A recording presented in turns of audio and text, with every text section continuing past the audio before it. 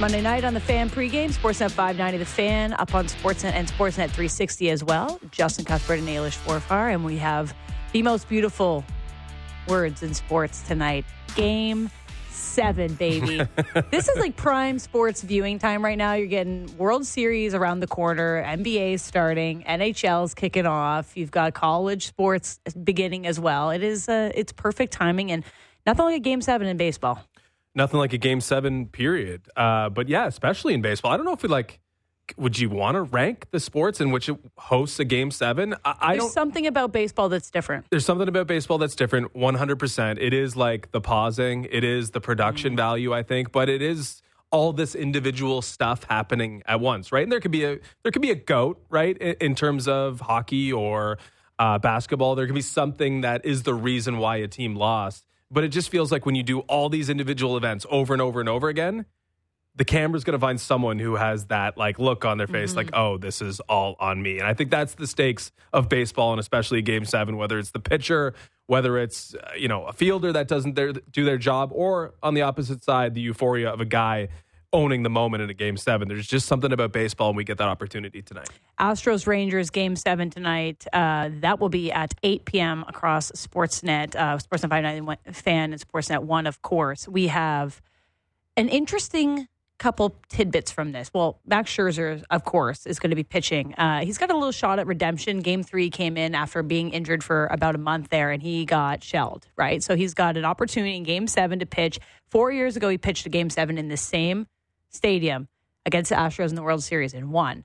So I wonder if he's channeling some of that similar energy or not, or if he's feeling the effects of a couple days ago from a Game 3 that he really didn't look like himself. No, he hasn't. Of course, he's coming back from injury to end the season, and you wonder just if he's right? Like, he was hammered in his last outing, 5 earned over 4 innings. Scherzer has not been called upon because they haven't really needed him, except from that, in this series when he's had to pitch. But you just don't know if this is a 100% or a 90% or an 80% or even a 70% Max Scherzer, because big spot to find out. There's just a lot of unknowns with him, and he's going up against a guy in Christian Javier who's had 2 earned runs over 10 2/3 innings so far in these postseasons. So you'd think, okay, Houston's got the advantage despite it being Scherzer in this head-to-head pitching matchup. But then you go to the venue, and the road team's dominating the ALCS so far. No home team has won in this series. So maybe those two things equal out, and it's just, the best team. Whether there's a little advantage with the starting pitchers with Houston, even with it being Scherzer on the opposite side, but then the inevitability of the road team winning. So I don't know. There are a lot of variables. There are a lot of things going in this Game 7. It should be awesome. So no home teams won yet this series. Another added factor when you're looking at these two teams going head-to-head, Dusty Baker has never won a Game 7, which is a crazy sentence because this guy is Hall of Fame. He's legendary. He's never won a Game 7. Bruce Bochy has never lost a Game 7.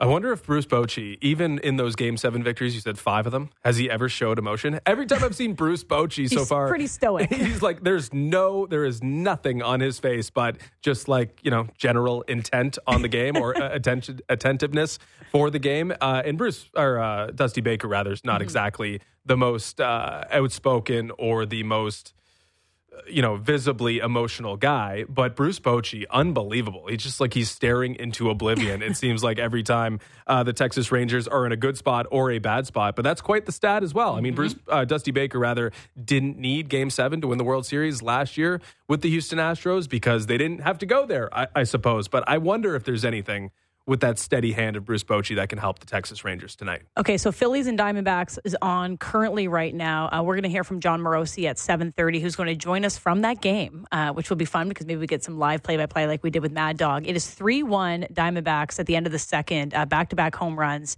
early on in that game for Pham and Lourdes. And so back-to-back right in the exact same spot. I'm pretty sure the same guy would have caught it. It was pretty stunning, and now they're up 3-1. So some time in that one, but we kind of thought Phillies were going to run this one, and Diamondbacks are not making it easy, and that's a winner. That's an opportunity for a Game 7 as well. So we could see a Game 7 tonight and maybe a Game 7 tomorrow night, but we won't jinx it. We'll just let that one play out. One final note on tonight's matchup, Game 7 in the ALCS. Brian Abreu. So we saw the situation where Somebody got hit by a pitch, whether it meant to be or not, right? Brian Abreu threw a pitch. That's somebody being Adolis Garcia, who is front and center in this series. Yes, and ends up getting a grand slam, but that's not part of this. He gets a suspension. He challenges the suspension, finds out about 10 to 20 minutes ago before we came on the air that the suspension will be upheld, but he doesn't have to serve it until the start of the 2024 season. So he gets to pitch in tonight's Game 7, pitch in possibly the World Series if they make it there, in some of the biggest baseball games that they will play, of course, this season. And then in 2024, in the regular season, he can sit his 2-game suspension. I don't understand it. I think it just gives the Astros even more juice. Look, the Astros are getting away with something. Isn't that fun? I mean, that's a good point. I mean, we're going to have to ask John Morosi about this for sure because it doesn't make any sense. That said, do we know for sure that he was throwing at him? I don't know if we know that for sure. He's still getting suspended for it, though. But he did get suspended. It gets upheld. I understand all that, but I just want to see the best go at it. Like it's lame that you would have a 2-game suspension now anyway. It's even more lame that it's going to carry over to next year. But I would just like to see these two teams tonight throw their best at each other. And I guess that will include Brian Abreu. Okay, so that's later on tonight. We'll be teeing that up throughout the show. We will have John Morosi join us live at 6:30. But we're going to bring in Jeff Merrick first up on our show this evening. Jeff, how's it going? Thanks for joining us.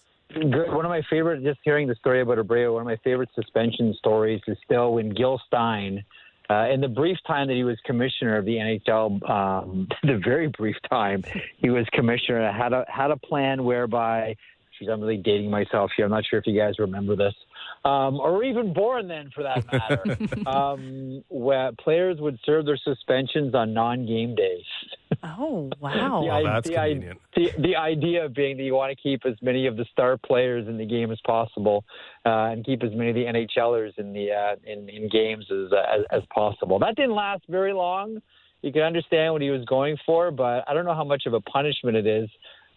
Being suspended instead of practicing, instead of getting up early to go practice. Anyway, just hearing that story about not serving until next season is brought back lovely memories of Gil Stein, who tried to also navigate his way into the Hockey Hall of Fame by mandating that every commissioner in the NHL should automatically go in. The carefree halcyon days. He had some creative thoughts. Gil Stein era. Yeah, that all benefited him somehow. There you go. I mean, if you get paid per game, I suppose, or paid per day versus paid per game. I guess if you're paid per day, it would still hurt you. But yeah, that's the thing. Yeah, is it you're trying to punish Brian Abreu from a monetary standpoint and you get paid when next season rolls around? I'm not really sure, but I think they should go. Was it the Stein you said it was? They should go that route where it doesn't hurt the series because that is the most important thing to us. Let's go to Saturday in the Toronto Maple Leafs, a big come-from-behind victory over the Tampa Bay Lightning. Joseph Woll in net for the Maple Leafs when it mattered the most, which was during that comeback. Not to spark a goaltending controversy, even though that is one of the hot topic things. Too late. But you see, it is too late. You're right. It's 100% too late. So do you see Woll making inroads here towards that starter? Like, did Saturday matter when it comes to the Maple Leafs goaltending situation? I think it's sort of foreshadowing, isn't it? Like, we kind of have, felt this one coming for a while. And if it does work out to the Maple Leafs' fruition, all of a sudden next year you have a starting netminder who's making under $1 million, which makes you breathe a little bit easier. I think, there was a lot of, there's a lot of, highly intelligent people that follow this game and follow the netminding situation closely that said, it's only a matter of time before this happens. That Joseph Woll has, done his service and his time in the American Hockey League, and it's time to graduate. And the one last hurdle for him is Ilya Samsonov. And, I thought it was just going to be mop-up duty, coming in. Okay, it's 3-1. Samsonov surrenders 3 goals and 4 shots. Let's just mop this thing up. This is the Tampa Bay Lightning, after all, Justin and Nailish. Like, there's no way they're going to squander this lead at home, right? I think the only sort of remarkable thing to this one is that, this, and I don't think this is, permanent right now, but the first hint at the passing of a starting netminder torch happened this early in the season. It certainly feels that way anyhow. I'm definitely going to ask you about more goaltending controversy when we talk about tonight's Monday Night Hockey between Montreal and Buffalo. We'll tease that for now. But I want to ask you about Max Domi's thoughts on Joseph Woll and how he kind of said that he was seeing Carey Price comparisons. I mean, that's a very very favorable thing to hear about a young player, the way he carries himself, his demeanor, his preparation. Yeah. I mean, I feel like if you're hearing that, we might be seeing something special with this young player. You know who would hate to hear that? Joseph Wall. Like, thanks for raising the bar here. 2 assists to start talking. Remind me as a future Hall of Famer. You know, he's been in the NHL for a cozy 5 minutes. You know, you remind me of a young Martin Brodeur. Well, thanks for that. Let's not raise the expectations here. We do play in Toronto after all. Like, look, I think he's an impressive player. I think that he's gone about. You know, I mean, he's played his career a way that is respected by his peers. Like, you know, well, I know we're going to get to Buffalo here in a couple of seconds, but I don't know how well it's sitting in that Buffalo Sabres room, seeing the Buffalo Sabres organization essentially hand something to Devin Levi. You know, there used to be that sign in the Oilers dressing room, earned, not given, which was kind of humorous considering all the contracts they gave to young players right out of their entry levels. But nonetheless, he's earned it. You know, Joe Wall has earned all of this. I was at the Marlies game yesterday, the Marlies against the Charlotte Checkers, and talking to people there about, who are the next guys to graduate and who belongs and who's done it which way. And, Pontus Holmberg is an NHLer, but we'll take him when the Maple Leafs can't use him. Thank you very much. And, we've had conversations before, me and various people there, about Joseph Wall and how ready he's been to be a consistent player in the NHL for quite some time now. And players respect that. Like, I've learned, so I started in this industry in 1994. And since then, I've learned one thing about hockey, and one thing only. There's only one thing I can honestly tell you guys that I know about hockey for sure, and that is this. You can't lie to players. Players know who belongs and who doesn't belong. And they respect players that, went about it the right way and weren't handed anything and battled and jumped over hurdles, etc. And that's Joe Wall. Like, he's done it that way. And you're seeing the fruits of all that labor too. And as I mentioned earlier, if he can grab this number one starter spot, as many of us suspect that he can, this is a total bonanza for the Toronto Maple Leafs, because they'll have a starting netminder making under $1 million. It might help William Nylander out just a little bit too. Oh, we're only paying our goaltender $700,000. That opens up the money just a little bit. Hyperbole, Jeff, to suggest that Max Domi saved his season Saturday night. A little bit early, but I know what you're saying. I get it. I mean, he really sort of looked out of sorts. It's interesting too, because there is a belief, like Elliot's on this page. There is a belief that that Matthew Nyes, probably belongs playing with Matthews and Marner. But given what he's been able to do with Max Domi, how do you move him now?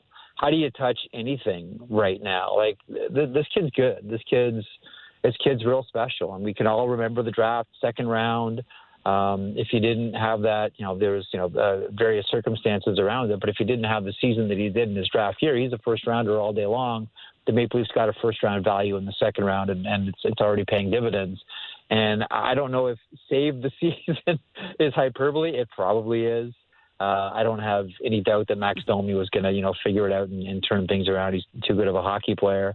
But that battery certainly looks impressive, right? And what do we live in right now? We live in an NHL era where it's not so much about lines, but it's about duos. And that one looks pretty special here to kick off the season. Yeah, when the boys at Leafs Talk, though, are starting to talk about Nick Ritchie as it pertains to Max Domi, those 2 assists can help out just a little bit. Yeah, and I think this one's going to stay for a while here, and I think everybody, certainly in Bradford Living's office, breathing a sigh of relief that this one looks to have turned itself around. Okay, I don't know if the Oilers are breathing a sigh of relief that Connor McDavid is out only 1 to 2 weeks, but Woodcroft today saying that he's not ruling him out for the Heritage Classic, although that is right around the horizon. What's your pulse on what's going on with Edmonton and Connor McDavid? Well, unless Connor McDavid is on his way to Lourdes to bathe in holy water to heal himself miraculously, I'm not so sure about Sunday. But then again, I'm not a doctor. I just play one on radio, TV, and various podcasts. We do know that he's a quick healer. Like, he's almost Swedish that way. Like, for whatever reason, no one heals as quick as Swedish hockey players. I don't know what it is. But you say 4 to 6 weeks to a Swedish hockey player, they're back in 2. They just, for whatever reason, Swedish hockey players are like Wolverine. They just heal really fast. And last time I checked, he was Canadian and not Swedish. I mean, we all cross our fingers and hope that McDavid is good to go for Sunday. I think it's a long shot for Rasmus Anderson to make it to Sunday's Heritage Classic, but we'll see upon appeal. This is gut check time already. I mean, this has not been the start to the season that Edmonton Oilers and their fans were expecting. I think they're expecting something a lot closer to what we're seeing from the Vegas Golden Knights or the Colorado Avalanche, or dare I say it, checks notes, the Patrice Bergeron list Boston Bruins, who are perfect so far. Just what do you think you can count about? Who are perfect so far to kick off this campaign? I think that's what they were, looking at, considering, Elliot and I were there a week or two before the season started, and, the saying around Edmonton is cup or bust. And right now it ain't looking like cup. That's not the way they're playing. They have a hard time defending. The goaltenders are hard to hit, and that's a bad combination. And now they got to do this without Connor McDavid, the best player in the world. So this is gut check time for Leon Draisaitl. This is gut check time for a clearly frustrated Evander Kane, who was pretty revealing in that interview in the second intermission with Scott Oak on Saturday. It's times like this where players like Matthias Ekholm really matter. Leon Draisaitl really matter. Zach Hyman really matter. These types of players. They got a game tomorrow against Minnesota, Thursday against the Rangers, and then, as you mentioned, Sunday against the Calgary Flames in the Heritage Classic. And this has not been a great start. Is it safe to say that this is Jay Woodcroft's first real big test, really big test, as head coach of the Edmonton Oilers? Because it certainly feels that way to me. Does it feel like that to you guys?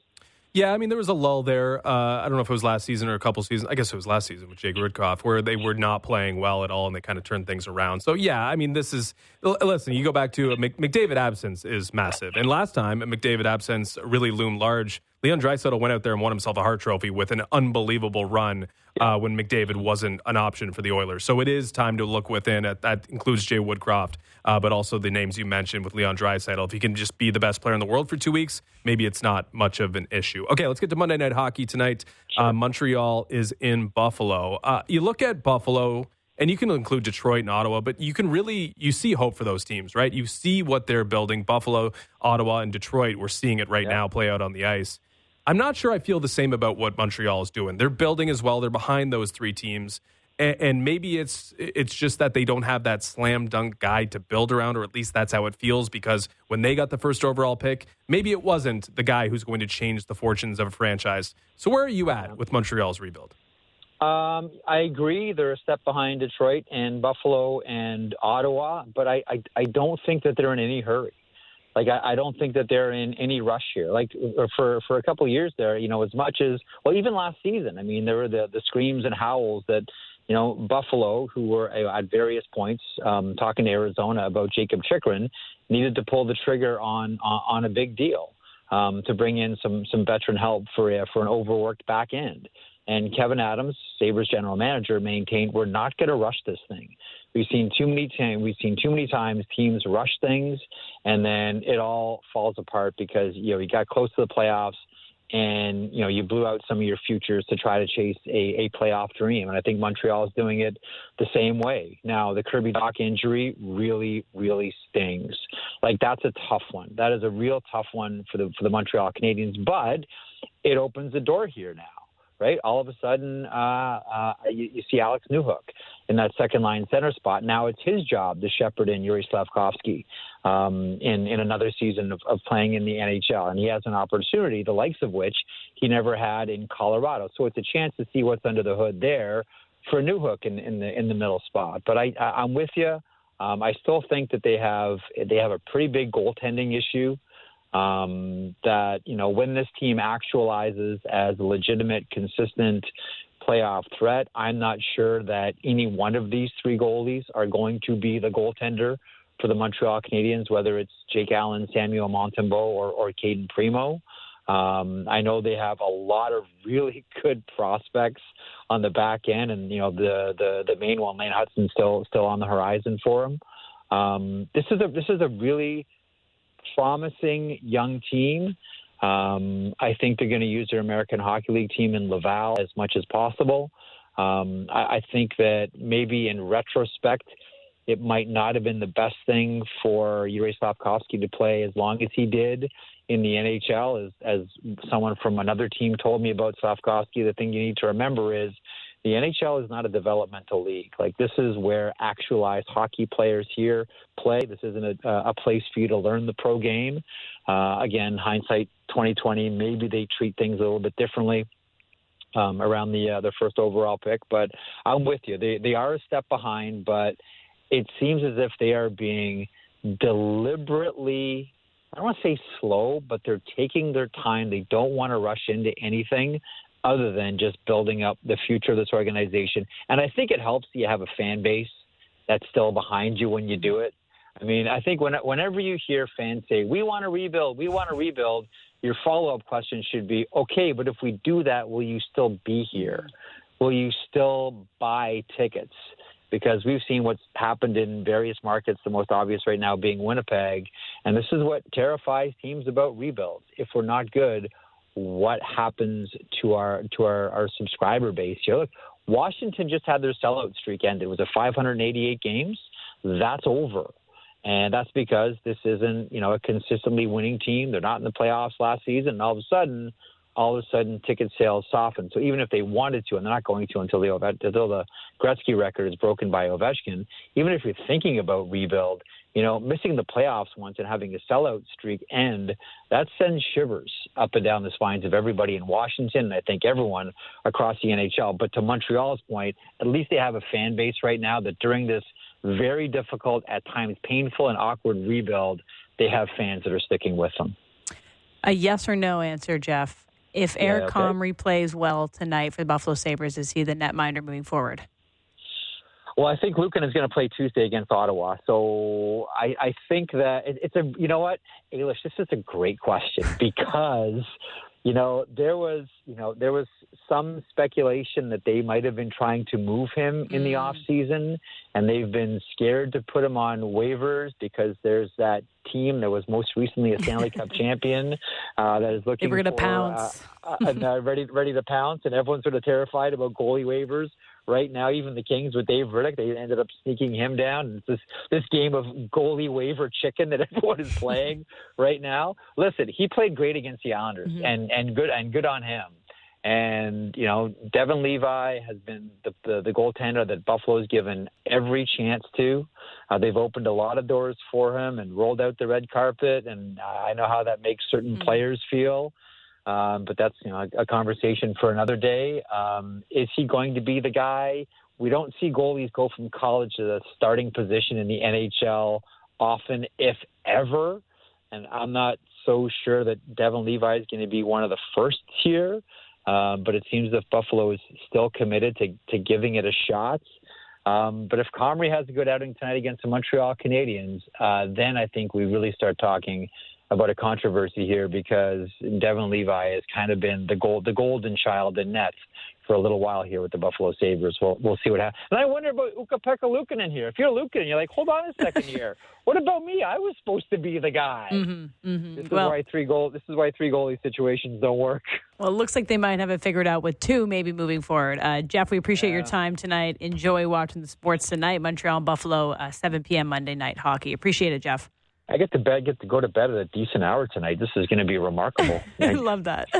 Awesome. All right. Thanks, you two. Thanks, Jeff. Thanks so much. That's Jeff Merrick of the Jeff Merrick Show, of course, and 32 Thoughts podcast. Okay, we got to make this Bet Rivers segment real quick here. Time now for Between the Lines, brought to you by Bet Rivers. Take a chance. I'm going with tonight's Game 7. Rangers-Astros over 9 runs. That's plus 100. They've scored an average of around 10 to 13 in the last couple games, so they're going to continue that tonight.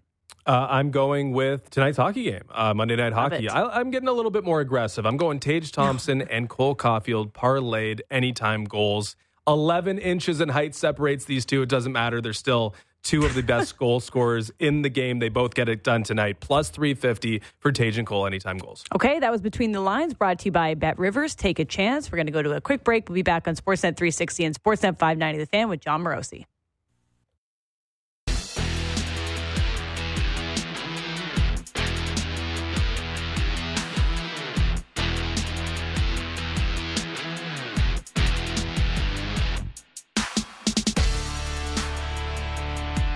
All right, a Game 7 looming about an hour and a half away. Texas and Houston, 8 p.m. ALCS. That's on Sportsnet 1 and Sportsnet 590, The Fan. And although it is a very special day in the baseball world, nothing tops what happened 30 years ago. What happened 30 years ago? You don't remember? Vaguely? Faintly? Joe Carter's I was barely conscious, but I was conscious. walk-off World Series winner. A special day in Blue Jays history. Maybe one of the most special days in Toronto sports history. I think is a great question to ask our listeners. Tweet us or text us at 590-590. What is your favorite Toronto sports moment? Is it the walk-off home run? Is it the bat flip? Is it the Kawhi shot? Like, is there something you remember either watching or experiencing, or you look back on 30 years later like this and say, can't really beat that Joe Carter's moment? Yeah, I mean, that's the type of thing. It's like, yeah, okay. I mean, we've had some moments. We've had some moments recently. We're starting to get more and more, but it still feels like, wow, the Houston Astros have been 7 straight ALCSs. Like, how many moments can they choose from over the last 7 years? I wish I remembered that moment. I wish it was more of a conscious thought, but I fear that I'm going to hold on to Jose Bautista's bat flip for like the rest of my life, or it'll be number one. Like, I don't know if we're guaranteed to get something that's going to be as important as that moment seemed it was. And that wasn't even like in a championship series, let's be honest. But for me, I don't think anything could beat the bat flip. Okay, well, the bat flip will live in infamy forever. Was that your number one? No, for me, it was Kawhi shot because I was there and I remembered it. Oh, I didn't know you were there. Yeah, well, I just had a good view of it, so. I was pretty good. Yeah. I mean, actually, that's a good thing.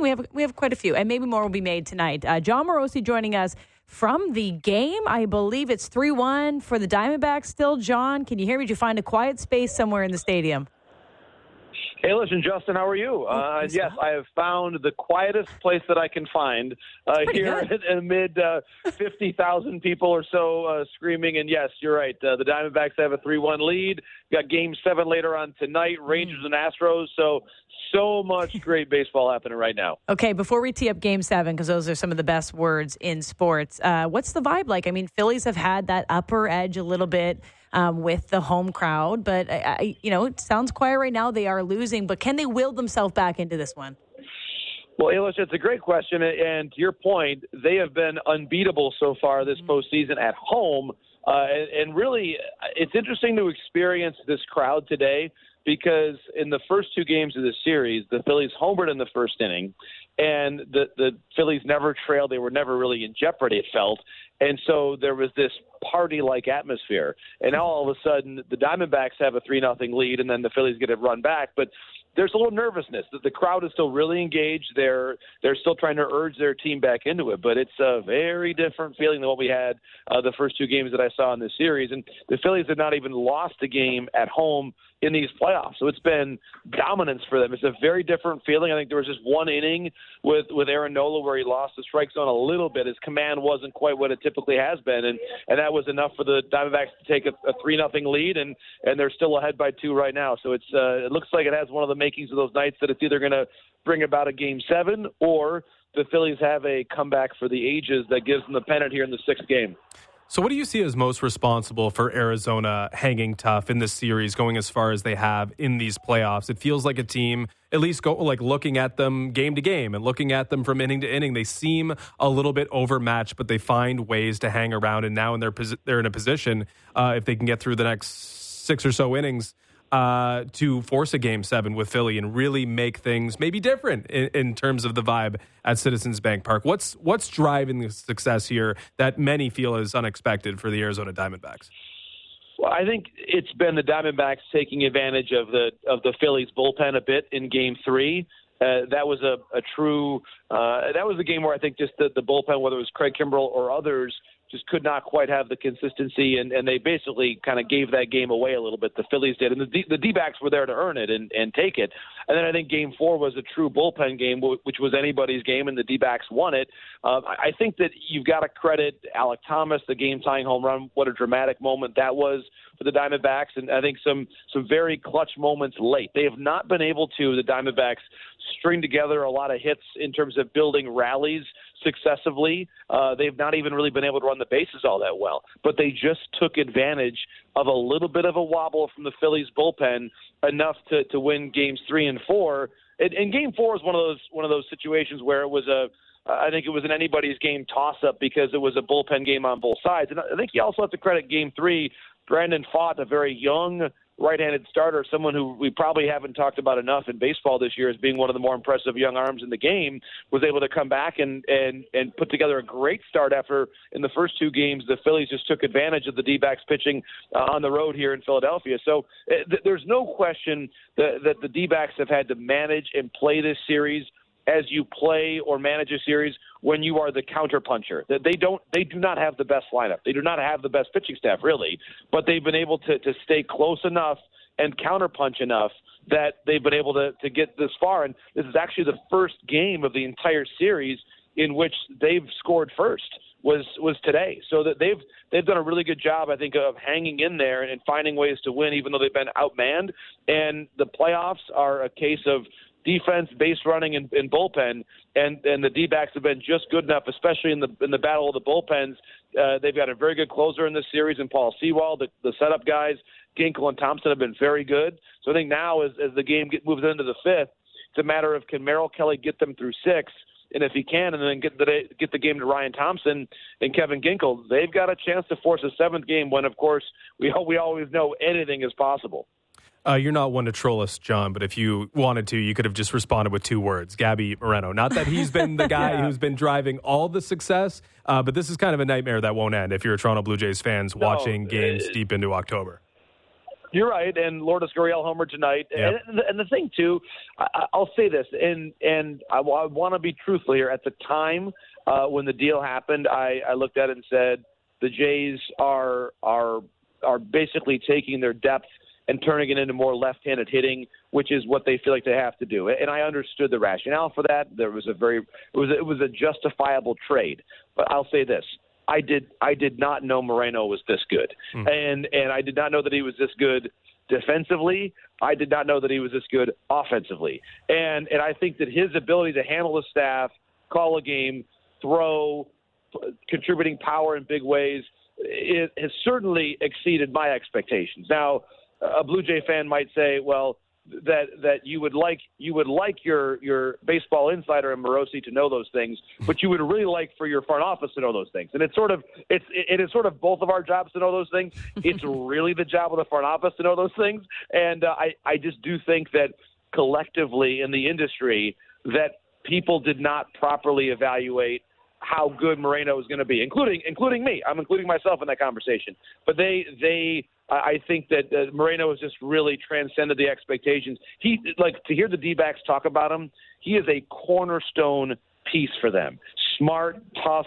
You saw him take a hit from Bryce Harper, who is still built like a football player at home plate and did not leave the game, stayed in there. Like, he is a tough guy who can hit and throw and call a game, and Lourdes homered in a huge spot for the D-backs. So obviously Mike Hazen, the D-backs GM, was very gracious before the series, saying, hey, that deal is still a win for both sides. Dalton Varsho is a great player, and I'm a big fan of Dalton, but clearly the D-backs are right now where they are because of that trade. All right, so we're about an hour and 20 minutes away from Game 7 tonight, which I don't believe you'll be able to get to quick enough because that's probably quite... Rosie might have a copter. You might have a helicopter, John. Do you have one? Yeah. Ailish, I would really have to up my travel game. Okay. The number of times that I have, I'll say this, the number of times that I have flown on a private jet would also be the same number of times I've hit a home run in the major leagues. Ooh, okay. And I think we all know what that total is. Okay, so you'll be watching it with us. A lot of storylines going into it. Of course, no home team has won yet this series.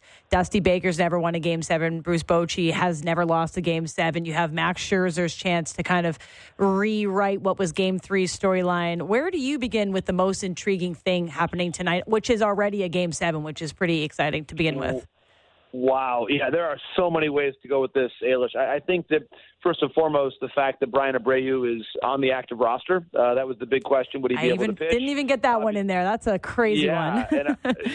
So his 2-game suspension is upheld, but will be served next year. A bit of a compromise, I suppose, although the Rangers probably don't feel that way.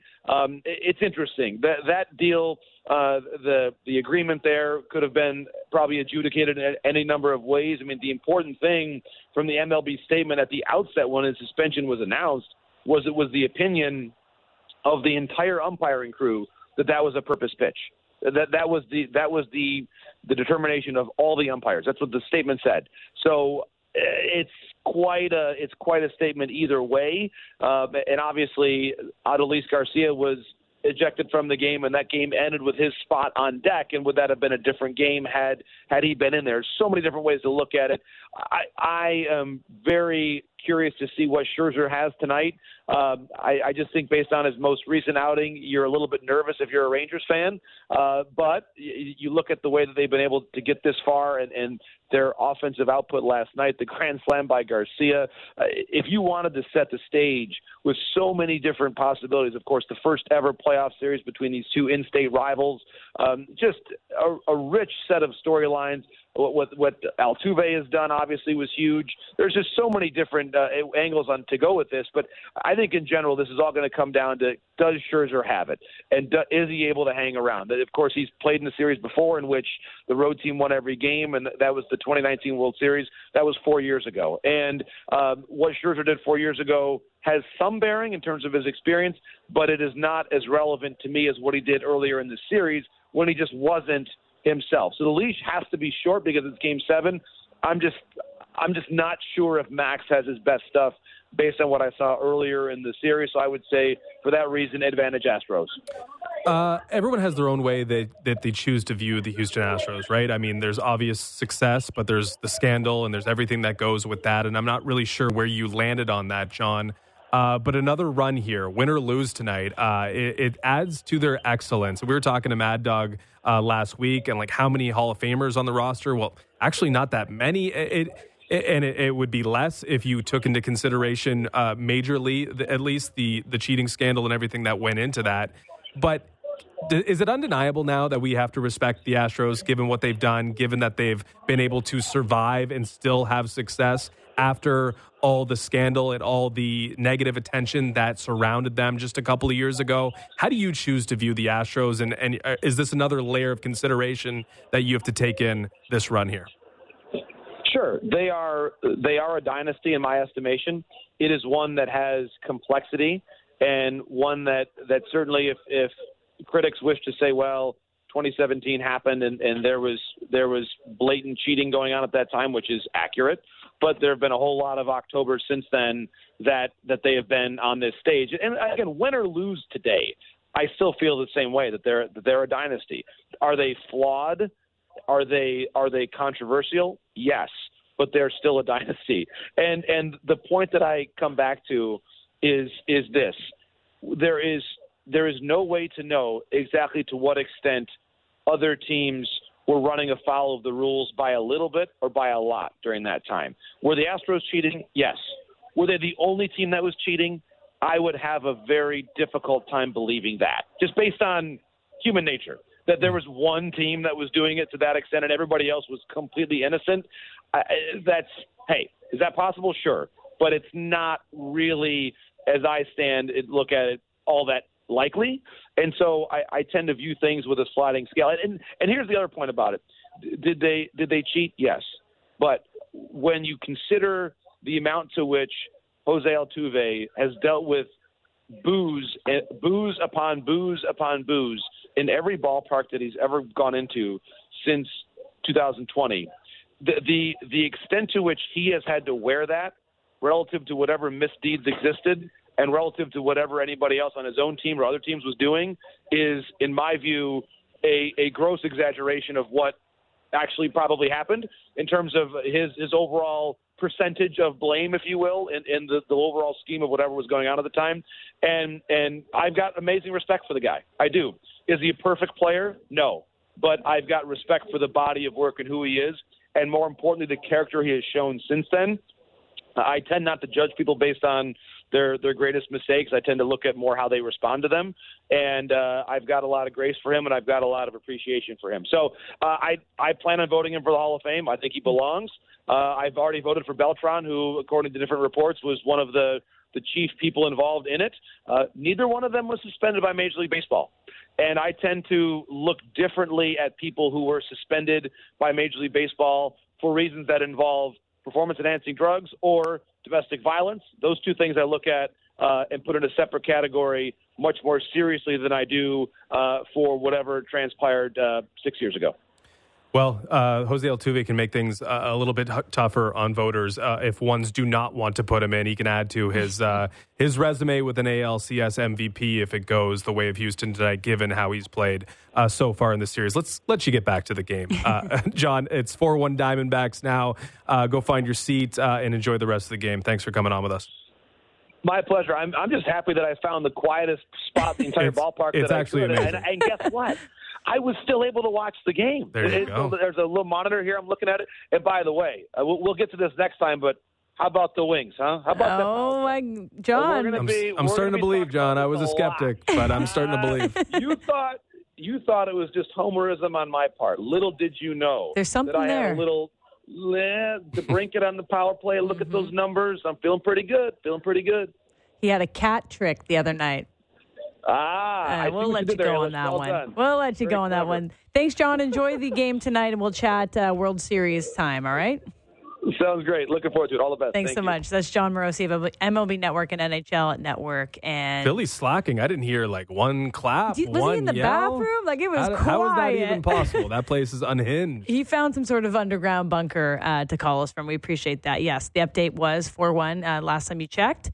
And that is at the top of the fifth. We're about an hour and 15 minutes away from ALCS Game 7, Texas and Houston. We teed it up. There are so many storylines going into that one, including Brian Abreu being able to pitch tonight will be a big one. And as John said, it's an interesting thing that it is the way that the baseball, I guess, rules work, that you can just punt your suspension to next year. But nonetheless, we will see how that one goes tonight. We did have some breaking news while we were on the show and on the call with John Morosi. Giannis breaking his own contract extension. Following the likes of Austin Matthews? Maybe inspired by Austin Matthews. And now confirmed by multiple sources, Shams and Woj, agreed on a 3-year, $186 million contract extension. So we knew he was eligible for one, or we thought maybe he would punt it to next year. But nonetheless, he's agreed to it.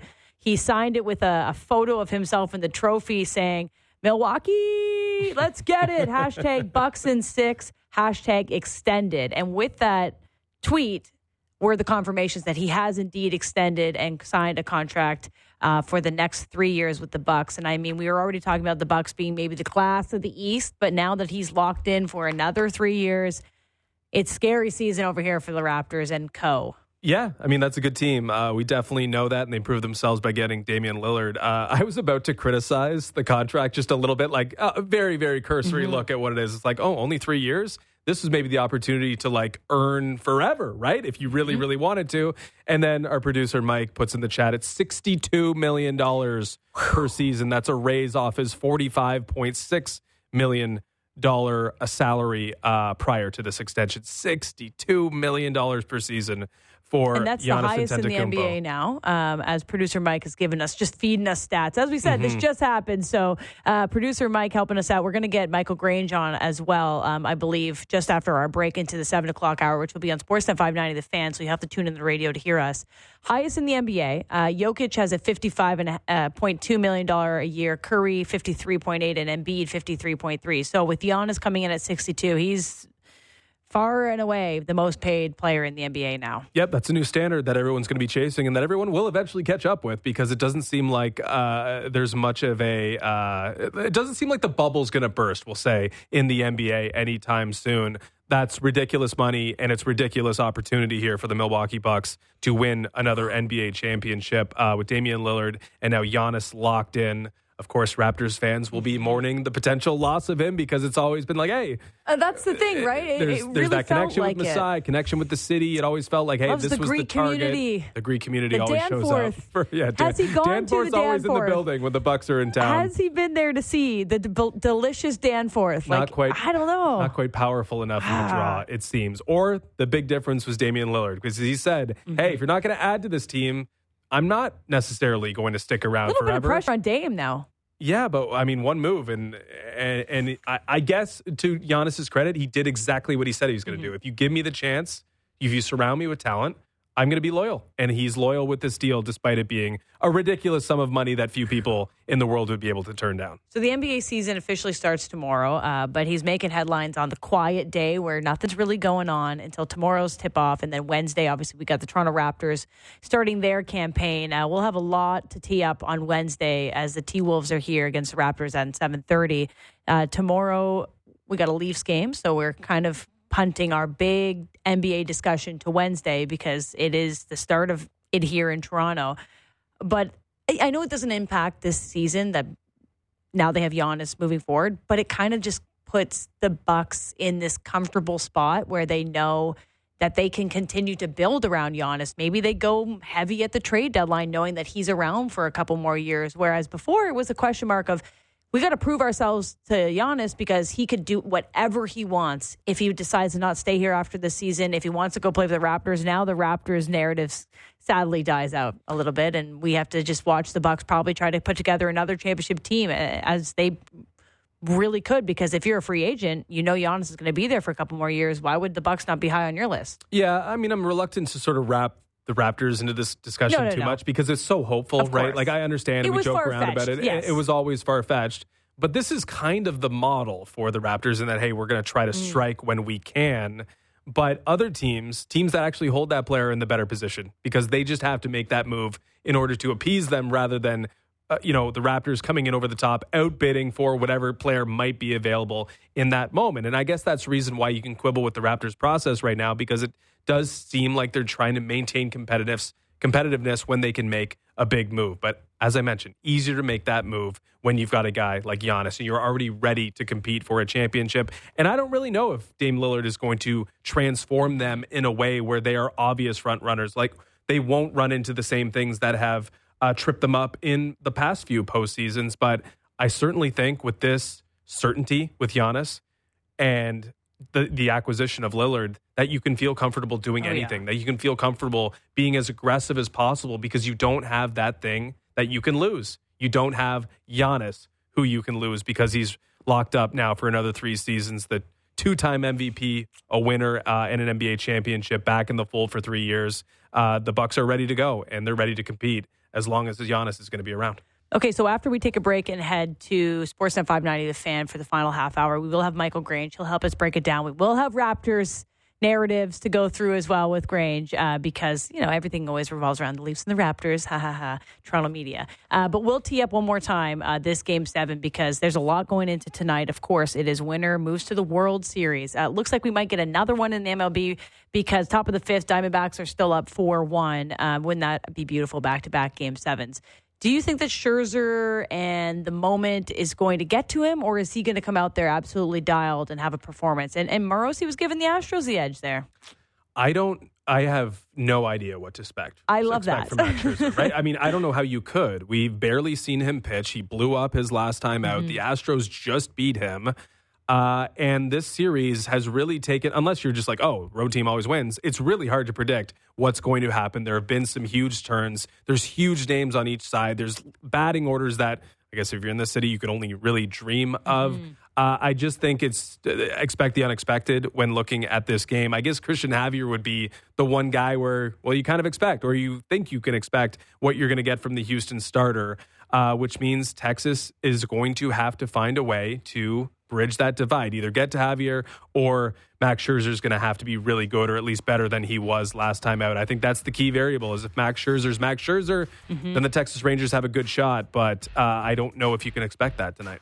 Well, there's a couple things going against the Astros. But they got Abreu, but they also have Dusty Baker, who's never won a Game 7, and they have a home team that's never won yet in this series so far. So everything kind of cancels out. So just let the best team win. How about that? Just enjoy Game 7. All right, that's up at 8 p.m. on Sportsnet 590 The Fan and Sportsnet 1. Winner heads to the World Series. We're going to take a break, and we're going to head to Sportsnet 590 The Fan to chat with Michael Grange about breaking news on Giannis, and we're going to draft something special. Tomorrow, all 32 NHL teams are in action. Who's the one you want to watch the most? That's next on the Fan Pregame.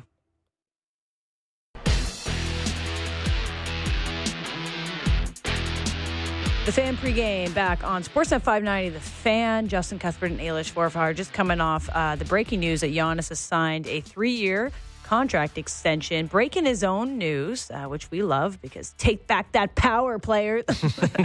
So he's got a hashtag extended. The news has been confirmed, and we got Michael Grange on the phone, probably off the dinner table. We appreciate you coming on, Grange. We won't keep you for too long, but we love that you could come on and break it down with us. All good. How are you guys doing? We're doing pretty well. We never usually get breaking news in the morning, so this is a treat for us in our new time slot. Getting used to this? Real things that happen while we're on the air. So maybe it happens more and more, and we're ready to chat with you about it. So Giannis news, breaking it himself, but the time, just the day before the NBA season tips off, were you expecting any kind of conclusion with this narrative, or did you see it playing out for the rest of the season? Yeah, I thought he'd been pretty clear. It didn't make sense for him to sign the extension now. I think there was financial incentives for him to wait in terms of, being a 10-year player and all these kinds of things. And maybe just to sort of see how things were going to play out with Dame Lillard and things like that. But, I think it's, it's $62 million a year guaranteed for the next 3 years. It's pretty good. And he still has that player option. And I think when you look at him and Lillard, I think it does look like a 2-year window. I think that's sort of when you sort of give Dame to be kind of at his peak, and so it creates a nice little bit of security for the franchise. It obviously for Giannis himself, and it still gives him a little wiggle room at the back end. He'll still be a pretty young player, and we get to revisit all this again then. I have not been tracking, admittedly, Milwaukee Bucks preseason action. I don't know if this is a move that's, inspired by, hey, this is an immediate connection with Dame Lillard. It's probably more accurate, though, that, he wanted to make sure that there was an effort put toward building around him if he was going to commit these 3 years or the next part of his future. Is this classic case of, athlete putting it out there, getting what he wanted and agreeing to stick around because of that? Or do you think it's just a little bit more than that, where the money was there, the guaranteed money was there, and maybe all along this is kind of what Giannis preferred? Yeah, I really wouldn't pretend to know. I mean, we all saw how things played out. Giannis was very vocal in the summer about suggesting that he could be parting ways with Milwaukee. He really wanted to make sure that they were committed to winning and all those kinds of things. And, then they go out and do the Lillard deal kind of under the dark of night. Nobody really saw them coming. And, but even then, Giannis said all the right things. I think at one point he did say he would love to, or plans to be in Milwaukee for his career. But, just the way some of those contract opportunities get laid out, there's better and worse times to sign extensions. And, so he kind of was pretty clear. I thought that he was going to be pushing this out. It was more like his message was, don't panic. Don't read too much into this. It's just a better business move for him to sign the extension a year from now or whatever it might be. But for whatever reason, it was just deemed that this is a better time. And I guess we'll find out soon enough what exactly his reasons are. But I think if you're anyone around that organization, certainly the fan base, it just gives a little bit more clarity as to how they can proceed, because you've got a couple more years at least with your franchise player, and and it's kind of the moves that Milwaukee's going to have to make.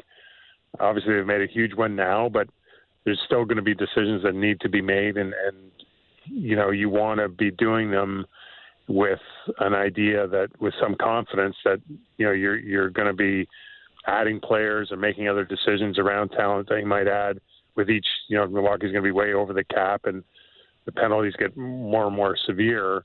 And I think, it's a solid for ownership because they're not going to be in a situation like maybe Cleveland was a couple of years ago, where LeBron just sort of had the hammer over them year after year, and they would kind of,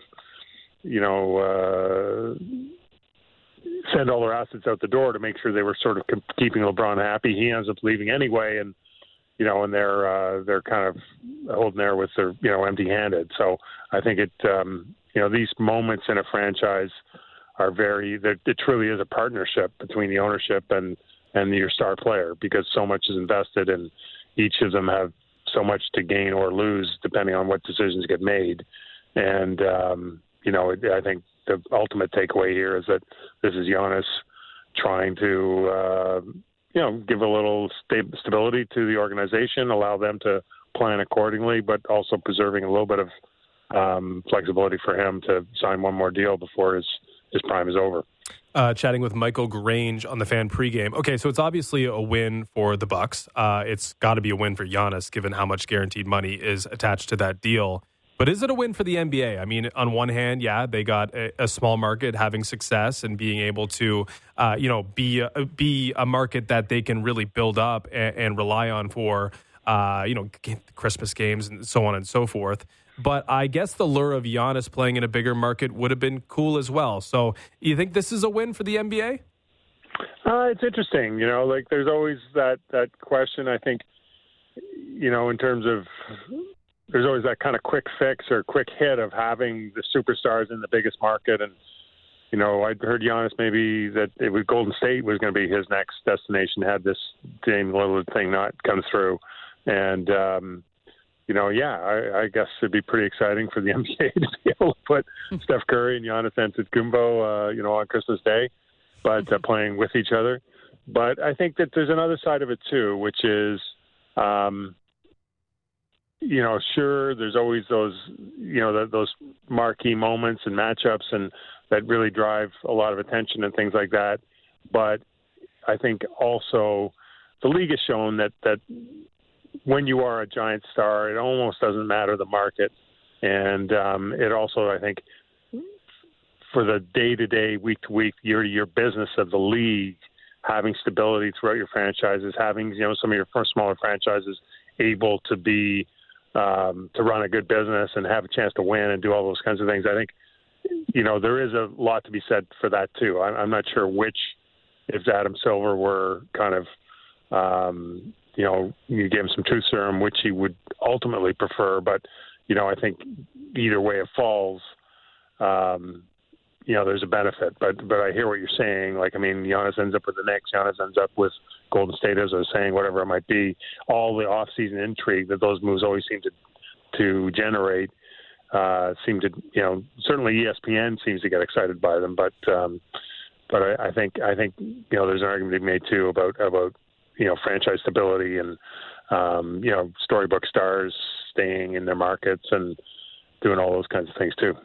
Are you surprised that Giannis wasn't interested in the Raptors after they went undefeated in the preseason and looked like the best team coming into this upcoming year?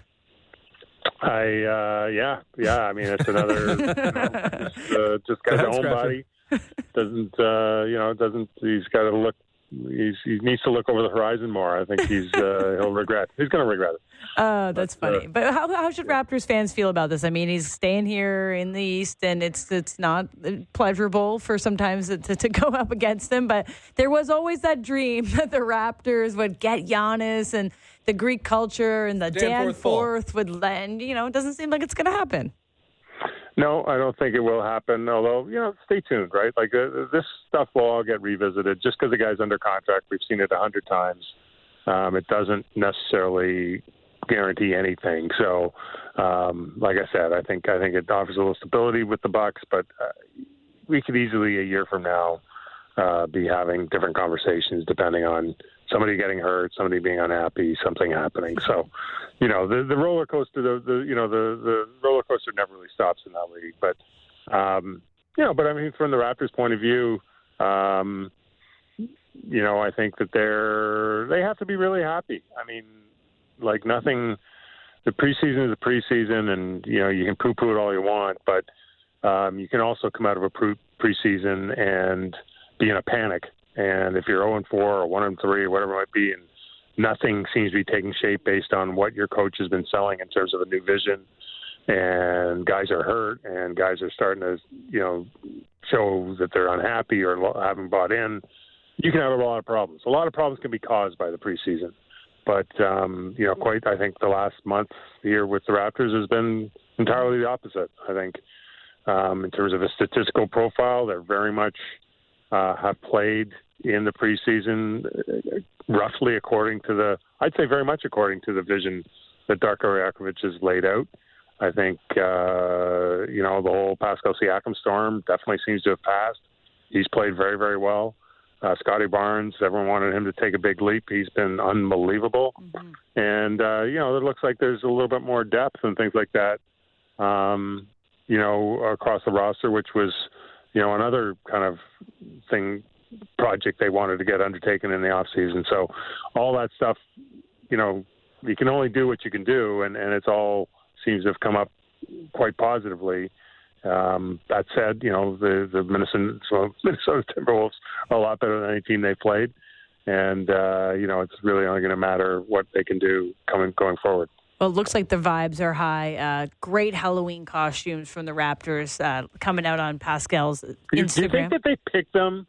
Do you think that they actually sit down and ponder what they're going to wear to the Halloween party? It's funny. I was thinking this too, because those are not Halloween costumes you can buy at Spirit Halloween. Those are custom made. Half of the guys are like 7'8". You can't buy that anywhere, right? So I actually think that they put thought into it, and I think there's a strategist. There might be someone that helps, but says, "Here's a couple ideas. Like, what do you want?" Like Jack Sparrow, like Darko Rajakovic's costume was legit. So I don't think he's at Spirit Halloween at King and Bathurst buying that, but I think that someone else is helping him. I think that there's a stylist involved. Yes, that's it.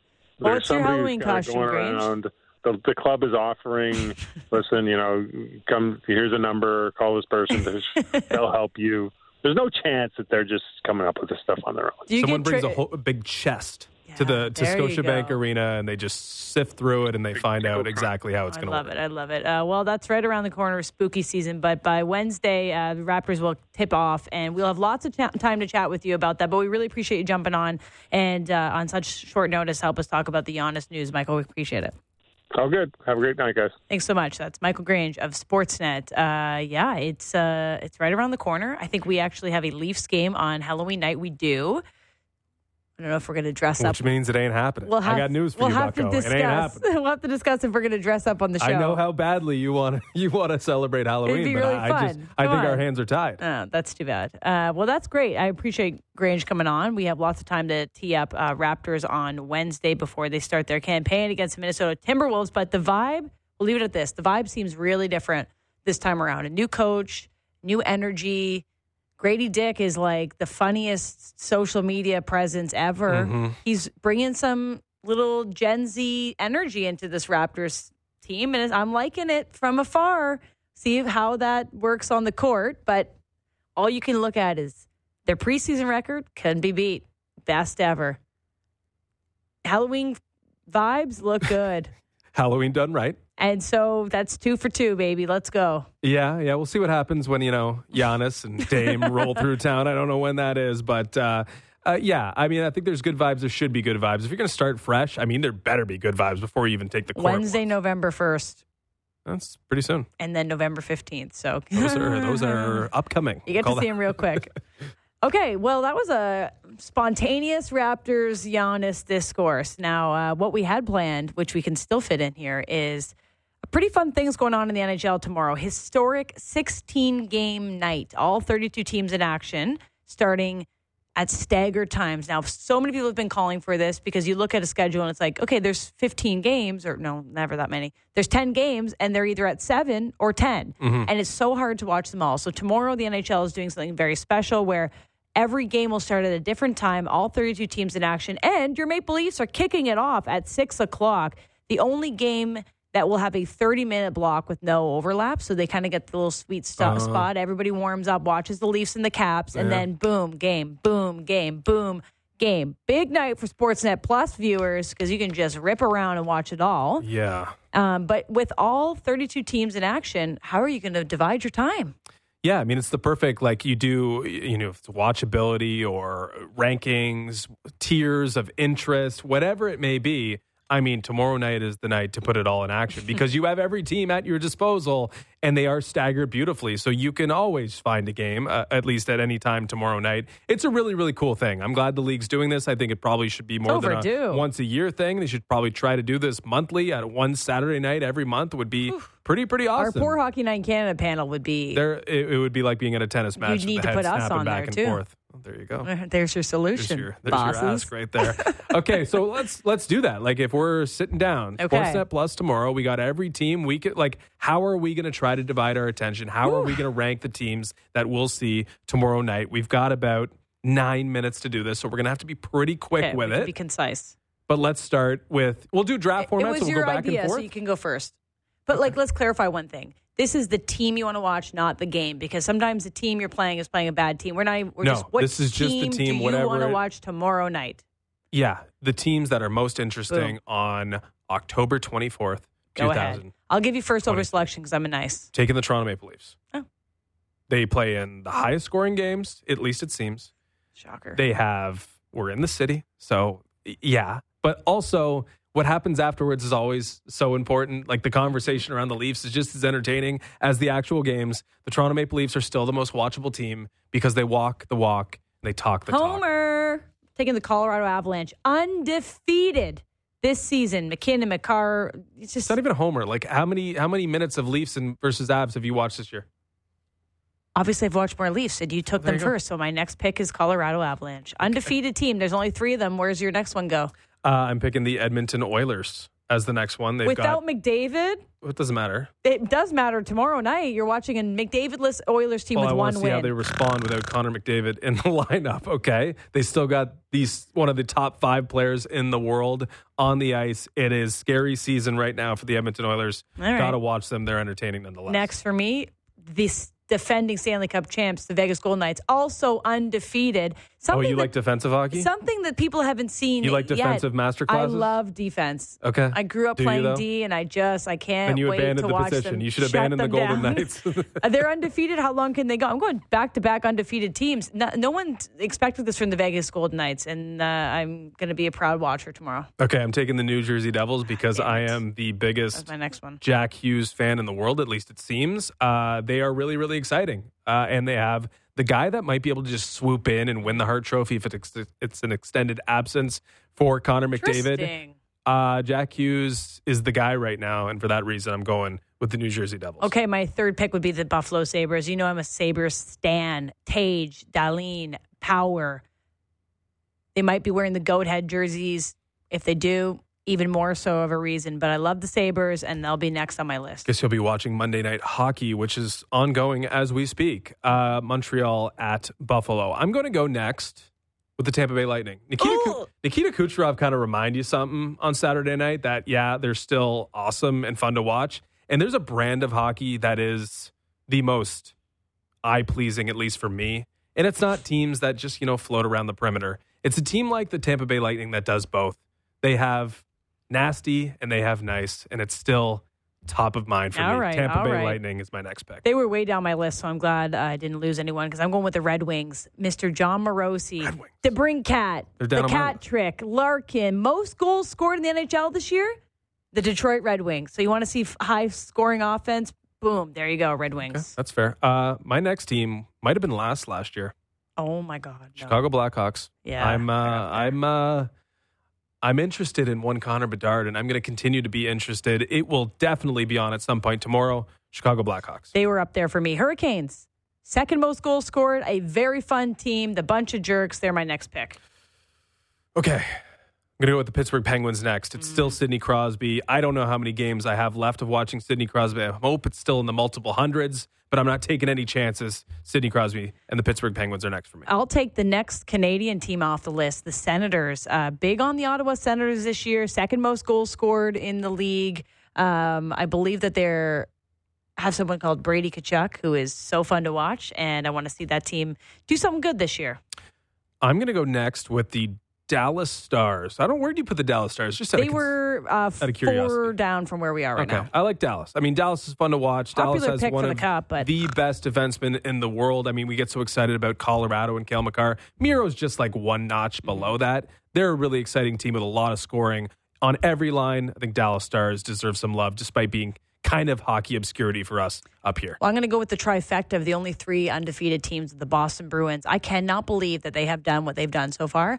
I came on the show and my hot take says they're not even going to make the Stanley Cup playoffs. And now they are undefeated, and Pasternak and Marchand look like they never missed a beat. They actually look better than last year. So I want to see them because I kind of want to see them lose.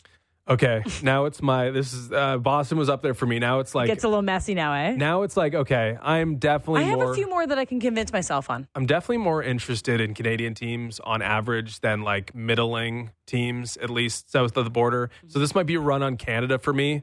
Vancouver Canucks. Okay, they were next for me too. Have you seen what Hughes is doing? Looking like a man possessed. He's seen some stuff on the internet. That too. I'll go with the Florida Panthers next. Tkachuk, Barkov. They like watching those guys. So. Yeah, the run on Canada is going to continue for me. Calgary Flames, still interesting. Calgary Flames, my next pick. The Flames are next for you? What's wrong with the Flames? Oh, God, they're boring. I'll go with the New York Rangers. Panarin, Adam Fox, Keandre Miller, Lafreniere, Capo, Shesterkin. I just think that team needs to actually put those puzzle pieces together and, Regional 6. You've abandoned Canada. I will continue to show my love and devotion Don't to even Canadians. say the Jets. The Montreal Canadiens are next for me. Yeah, they were next for me. Suzuki, Caulfield, Newhook. I think that they're probably the best remaining team at this point. I am not going to pick the Jets. My next pick was actually... It's not even.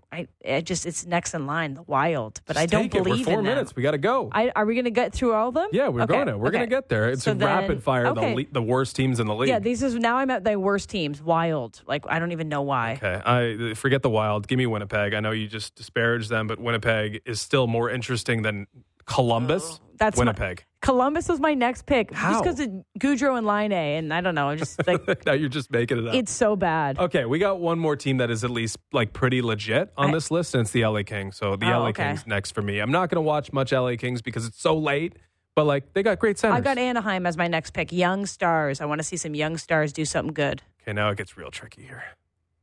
Is it still Ovi? I don't want to watch. No, he's lower on my list. A washed up Ovi if he is indeed washed up. But I will just hold up hope that he's not yet. So Washington's my next pick. Okay. I actually have the Predators next. Ryan O'Reilly and Roman Josi. You're stretching now. Roman Josi for just personal reasons. But I love the Predators because I like Nashville. Now we're down to what? We're down to Seattle, Arizona, Columbus, Islanders, St. Louis, Flyers, Sharks. Is that it? Yeah, there's 6 teams remaining. Seattle. Oh, that was my next one. I want to see how they followed from last year. Okay, then I got the Blues. Binnington. He'll do something greasy, and I want to watch him. That's and a then good point. Newmarket's very own Rob Thomas. Okay, 4 left. The worst teams, the least watchable teams in the NHL, according to us. I'm going to end up with the worst one. Arizona, New York Islanders, Philadelphia Flyers, San Jose Sharks. I'm taking Arizona. Damn it. I'm taking Arizona. Logan Cooley plus the that Mullet Arena. The arena at least has something interesting about it. Logan Cooley. Let's go, Arizona. I'm going to take the Philadelphia Flyers, who are first in the Metropolitan Division, and gritty. And there's a chance that gritty. John Tortorella just blows a gasket. And it's gritty season. Okay, you got 2 left. So you're either going to give me the San Jose Sharks or the Islanders. This is such shade toward the New York Islanders to be grouped with the San Jose Sharks. Is that who you're taking? I'll pick the Islanders. Oh, my God. The Sharks have to be by principle. The San or Jose Sharks are the only winless team. That's why they're last on the list, and I will gladly watch them tomorrow night win their first game. Who are they even playing? It better be a winnable game. They're playing... Ooh, no. They can't beat anybody, so they're not even listed. Every team is playing, but San Jose Sharks are not playing for whatever reason. They will be. They're playing the Panthers tomorrow. I picked both those teams. That wins for me. There you go. I guess you're going to have to tune in at some point. All right. I like our draft rankings. We'll have lots of viewing experience. Tomorrow will be a fun one. Tonight is going to be even more fun, in my opinion, because it's a Game 7 in baseball. That's up next on the network. Sportsnet 590, The Fan will have ALCS Game 7, Texas, Houston, 8 p.m., Lots of storylines going into this. I think the Astros do it again. Do you? I've gotten to that point where I'm ready to admit it and just watch this. Yeah, I'm okay with continue. it. I've kind of been resigned to it, and yesterday was a bit of a surprise to me, but it does feel like Houston is just like got the steadier hand, I guess. Or Abreu blows it. That'd be good. And then karma will happen. That'd be good for headline. All right, thanks for listening to The Fan. Pregame will be back tomorrow to tee up Leafs game on the network.